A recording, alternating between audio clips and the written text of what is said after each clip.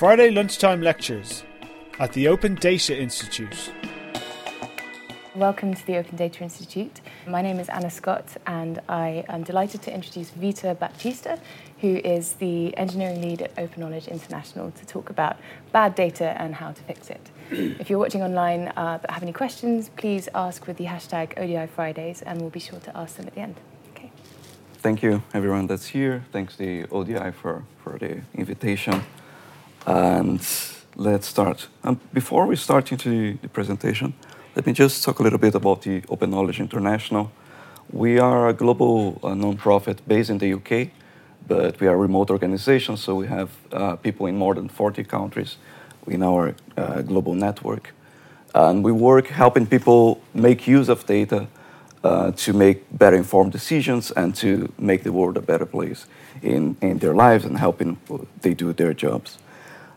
We do that by creating a few projects. We have projects like the School of Data that deals with data literacy skills. And we also build indexes like rankings of openness in the government, so to push the governments to be more open.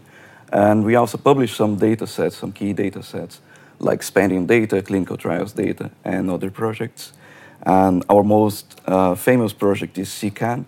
That's an open data platform, open data tool to create an open data platform that's used by hundreds of governments worldwide, including the UK government, the US government, and others.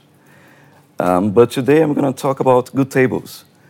So Good Tables is a tabular data validation tool, and what it means is it can validate spreadsheets like CSV, Excel files, and for things like what's the structure of the table, if all the rows have the same number of columns, if there is a header, if all the headers are defined, there are no blank headers, and the data itself, like if a column date has a date, if a column number has real numbers, and so on.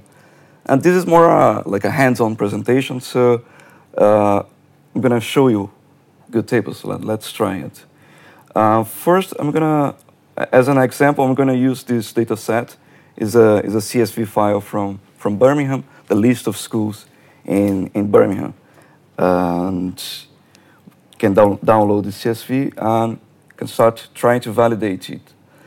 So there is this website, try.goodtables.io, that allows you to simply upload the file and validate. We can choose the CSV file that we got from the Birmingham schools. And if we click on validate here, after a few seconds, it's gonna go download this data set and return us that in this case this data set is a valid table. But okay, so what does it mean? What does it mean to be a valid table? So Good Tables supports 4 different validation types. We got, from top to bottom, we got the basic validations that are, can I load this file at all? Like, is it corrupted or can I open it? Then we have structural validations that deal with, is it a proper table? Does it have, all the rows have the same number of columns? They have a header row and things like that. And then we go into content validation, so testing about the content itself, that's in the cells of the table, like testing the data types, the constraints, this number needs to be above 18, for example. And advanced checks that it allows you to create custom checks for whatever you want to check in your data set. So when we just tried and validating the CSV and it told us that it was valid, it was using these 2 first validation types, the basic and the structural.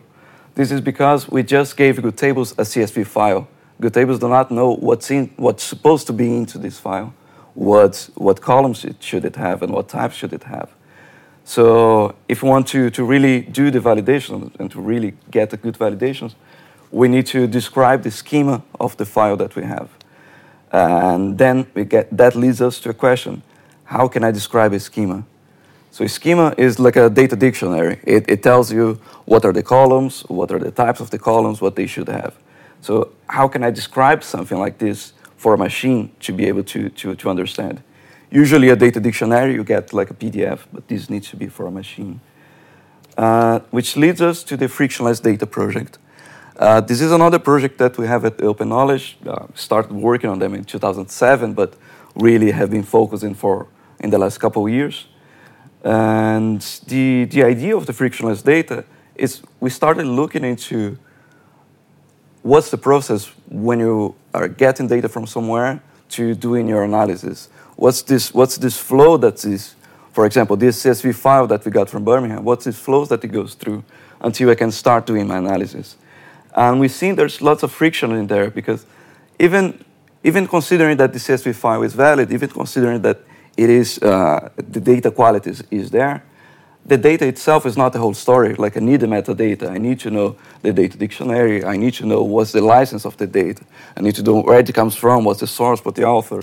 So this kind of information, they need to be together with the data so you can understand it and do the analysis. But usually, when this information is available, it will be depend on the data portal. You need to look for it and to find a PDF with the data dictionary or whatever you need. So in frictionless data, we started by building specifications. So we create specifications that allow you to describe a data set, to describe the schema, to describe what files are composed this data set. And we build tools that use those specifications to provide you some service, like good tables that provides validation. And in the specifications, the main ones that we're going to use now, we've got a few of them. And a very big design decision while writing those specifications was that they need to be simple as possible to be useful, but not more. And the problem is that when you're writing a specification, it's very easy you need to balance between the specification needs to be expressive enough to talk about this language, needs to be expressive enough to talk about what I want to describe, but it also needs to be simple so people will actually use it. So in the frictionless data specifications, we're very, very much into getting it very simple so people can use it. And the main one we have is data package. The idea, the analogy of the data package that we've got is a container, shipping container. So a shipping container is this box that you can put anything inside it. And the box itself has the specific dimensions, and any tool that can use this box are going to be able to load and unload your shipping container, regardless of what's inside the shipping container. The same goes for the data package. So data package is this container for data.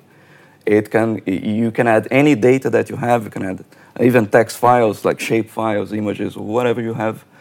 And it provides you some metadata, some parts for you to describe the metadata of this data that you put in a very, very simple way. And then the other design decision was for the specification to be extensible.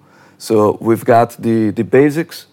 The data package, for example, is just like the name of the data set, where are the files, what's the source, what's the license. But then we got tabular data package that gets this specification and enhances it for tabular data. So tabular data package would also have a schema of a file. And this extra attribute of this specification, that's the schema, uses this even another specification, that's a table schema, that's a specification to describe the schema of a table. And when I hear about specifications, when I think about specifications, they feel a bit too abstract to me. It's kind of like, okay, well, what's in real terms, what you're talking about? So this is like the most basic data package you can create, the minimal data package you can create. So a data package has this data package.json file. This is a descriptor file that we call. And it's just a JSON file with some attributes that you need to have. In this case, we have these resources. Resources are the data files. That's an array. And we have a single data file that has a name and has a path for where the data is. This is very simple, not that useful, right? We're just pointing to where the data is. But we already get a little bit useful. And then, as much as you use the specification, as much as you add more information, it gets more useful for you. So here we add in more like licenses and the source and the name of the data set itself. So, okay, so this is frictionless data. Let's now create a data package for this Birmingham schools data set. We could write the JSON directly, like open an editor and write it. It's not that hard. But we're using a tool called the data package creator. It's in create.frictionlessdata.io. And here on the left side, we've got the metadata about the data package, like the data set itself. And on the right side, we have the resources, so the data files. So one data package can have multiple files. So the first thing we do here is click on load to load the CSV file that we have. And then it gets us this box here that if we click on it, it already populates with the columns that you got from the CSV file, and it tries to infer the types of the columns. And sometimes it gets it right, sometimes it gets it wrong, but it already helps you to, like, you don't have a blank state. You're starting from somewhere already. So if we see each different column here and just check the type that was selected, we see that string, here it detected as a number, it is a number. Website, it is a string, but it's also, it's not any string, it's a URI. And the last one is geom. This is, if you see, it's like a JSON file. So it's not a string, it's a GeoJSON. And okay. And we can also change here this path that's got birmingham.csv because I uploaded, but we can change it to the actual path to the file, to the original file. So, oops. So this in turn we are describing a resource, a file that's a remote file, right? Just to be clear, everything like all that we're doing here, we are building this JSON file, right? So everything that we're doing here is just building a JSON file. We can add more information like the name of the data set, Birmingham schools, list of schools in Birmingham, and so on. And here on the down in the left side, there is this validate button that if we click on it, this is going to validate that the data package itself is valid, not the data that it contains, but this is a valid data package according to the specification. And then I can already download this, download the data package, and we can validate it again. Good Tables, it supports data packages. So when we pass it a data package with a schema, it's going to use that schema. But let's validate a different way now, not with the try good tables, but oh no, sorry, it's not my computer, so I can't show you that. But I have a screenshot.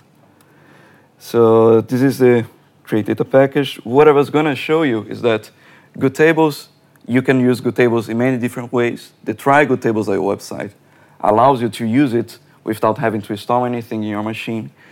And it's like useful for one-off validation. But on the day-to-day, on like while working with data, the one I really use is the Good Tables, a Python library. As everything we do in Open Knowledge, everything that I'm showing here is open source.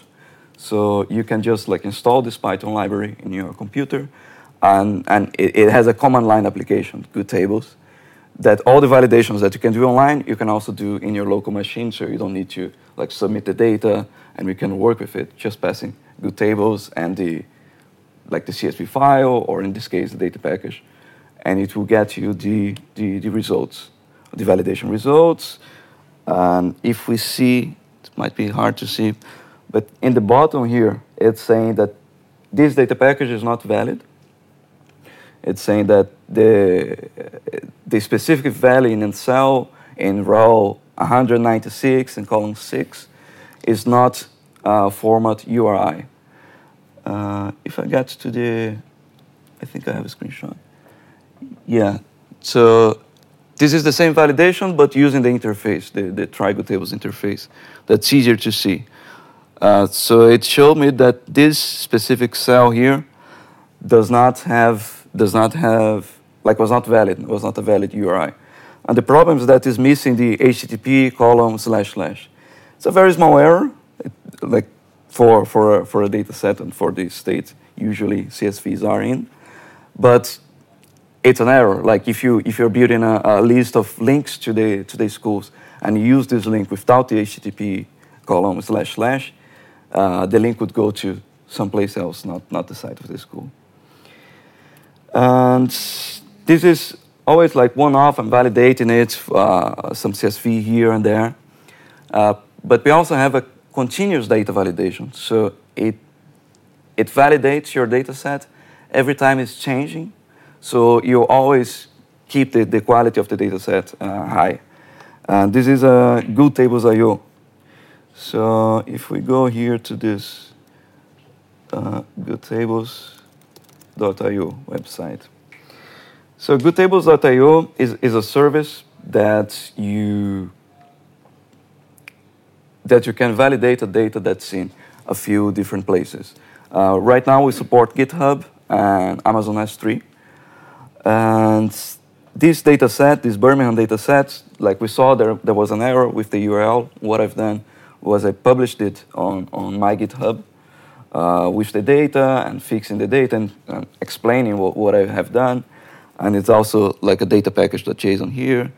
I also even like created a GeoJSON file with the data. But yeah, so it's published. I published this data with my fixes to GitHub. And so if I go to goodtables.io, log in. Oh, not my computer. Log in, two-factor authentication. It's very useful to have if you don't, but not during a presentation. Oh, just a second. 2639. Okay, cool.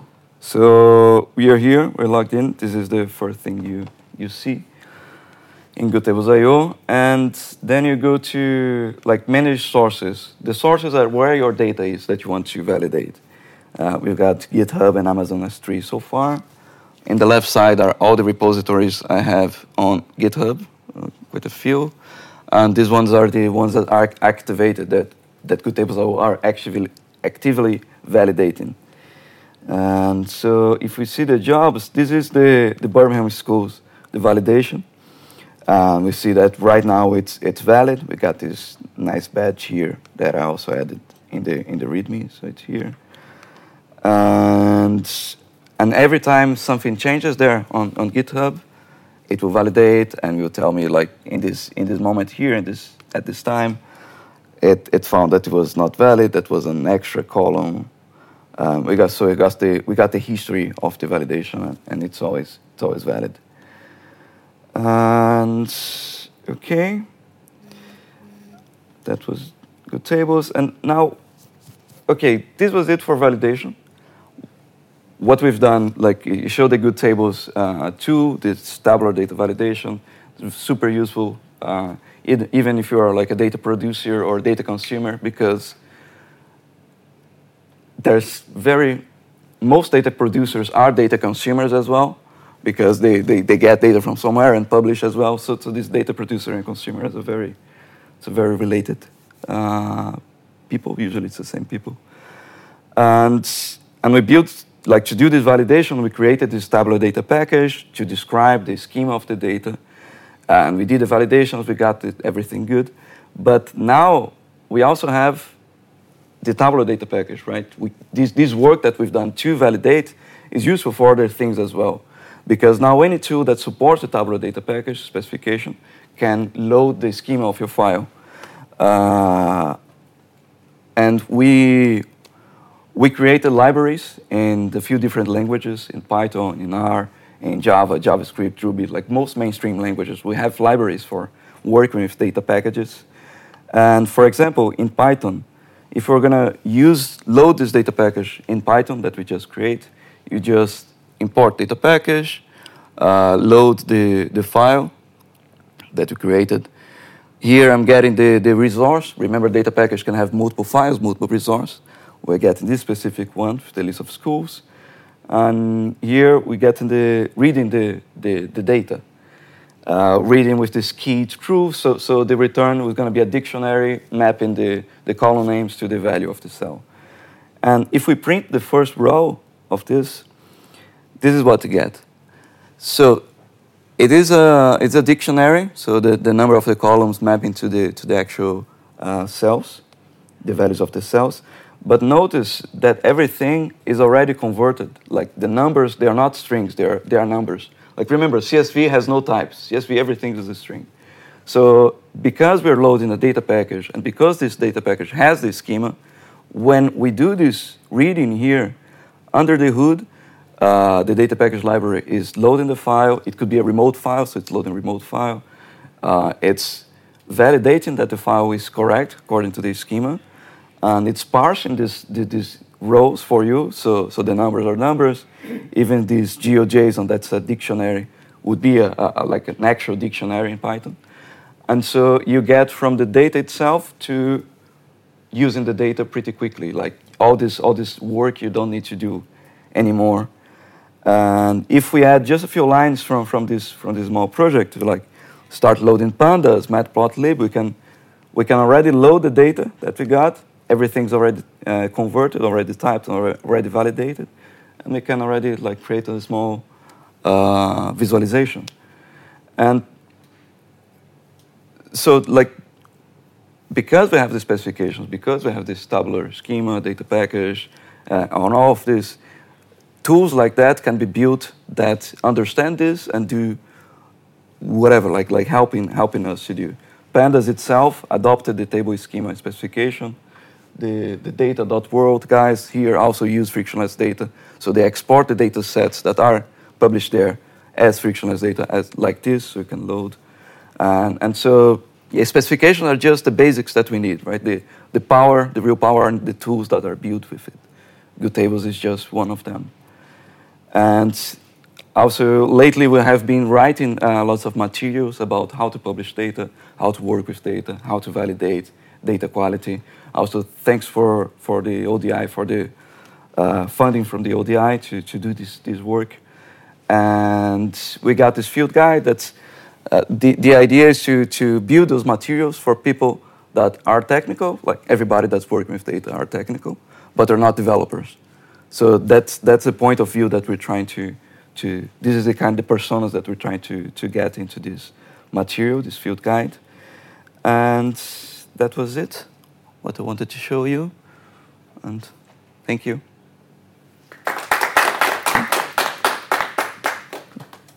Thank you very much, Vita. Anyone have any questions? If you could wait for the mic. That's all right. Can you hear me? Yeah.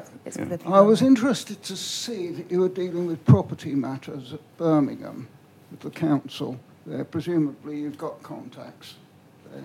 Are you aware that there is a project going on, a massive one in this country at the moment, to get the 15% of property that is not registered at the land registry registered? And Birmingham is one of the worst areas in the country for not having registered because the council has not done any voluntary registrations. Now, that would seem to be a great use for this. One thing that did worry me was with the schools, amongst the basic interest, you haven't actually got a UPRN, unique property reference number, down there, really. Are you thinking of extending what you're doing with the council? So I don't work with the council. I just live in Birmingham. Yeah. And so I just went to the data portal that they have, and it looked like an interesting data set, as an example. Yeah. That's it. But I don't work with the council, and I don't know the people that did this. Something that has great commercial opportunities here. Yeah, land because registry cleaning data. up the data of properties that have been held for hundreds of years, quite literally, desperately needs something like this. Yeah. And I'd ask you to get in on the game. You might also like to contact the land registry as well, because it could make a great difference, in fact, to the way that we move houses if we can get the software behind the project that is needed. Yeah. Great. Yeah. Thanks very much. Thank you. Any other questions? Okay. Hang on, sorry. Yeah. Oh, just a second. Hi, Vitor. Thanks for the presentation. You showed a few different tools with good tables and the creator for data packages. Do you know of any organizations that has created kind of an overarching tool that allows them to use those different tools in their workflows? Not the specific tools that I showed you, but the workflow of like getting data, creating a data package, creating the table schema and publishing it. Yes, we got the ODI in Australia, right? Doing like data curator, this tool. We got the datahub.io. That's a new project by Rufus Pollock, the Open Knowledge founder, that also are building these tools to, well, basically a data publishing tool that as part of the publishing process is to create a data package, create the schema and metadata and all of that. So there are a few. Thank you. Any other questions? Just a curiosity. So What could you wait for the system is microphone, please? Birmingham Data Factory? I think it's the company that built this portal, but It's nothing to do, for example, with how you can provide as a service data. yeah, no, it's just like the people that do this data portal for Birmingham. But yeah, I don't work with them, and it's just So in this type of, let's say, data preparation, how you link them with analytics? Do you do also provide this service in software? analytics. You mean Yeah. the actual analysis of the data? Analytical tools. Yeah. So we also do that at Open Knowledge, like when we want to, we have this project, for example, Open Trials, that work with clinical trials data, and we are looking at some discrepancies in the way the clinical trials were being registered. And so we've done some analysis in this kind of data, yes. But for this specific one that I showed, the frictionless data, the good tables, they are more dealing up until you start the analysis, right? So this is like getting the data, and you do the cleaning process, the understanding what the data is and what each field is, and then you start doing your analysis. Yeah, my question is, you start, let's say, prepare the data, then do the analysis, and then do the results. So how you can prepare data if you don't know already what you want to reach? It's a cyclical, right? It's a cyclical thing. You get the data. No, the cyclical, in a sense of a cyclical process that you're like understanding the data and then do some analysis and then understanding the data more. The fact that you are reading the data and understanding the data better kinds of feedbacks into your analysis and so on. So it's a cycle in this sense of process. And this is dealing about the metadata, dealing the metadata part of this cycle. I have a question. So what's your vision for frictionless data? Where would you like it to end up? How much would you like it to be used and by who? The main thing about frictionless data are really the specifications. So we're starting to see more people using those specifications to build the tools, like the data world, the tools that we already built, pandas and others. So when we have this common language that the tools can communicate between each other, so we can start like moving data around between tools without losing information from the data, without using this metadata. So as much tools adopt, like as many things in life, specifications are better when you do it together, right? A specification that only one person uses, it's useless. So yeah, this is what I'd like. This, it should come back. Cool. Any other questions? Yeah. Yes. What was the name of the first application that you presented, and how can we access it? It's not the GoodTables.io, but the one before. Try.goodtables.io. Okay. Cool. Great.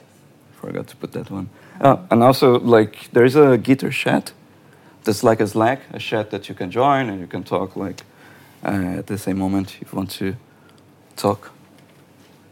Great. Unless can't see any questions online. So unless there's any other questions here, then I think we can wrap up. So please join me in thanking Vita. This way.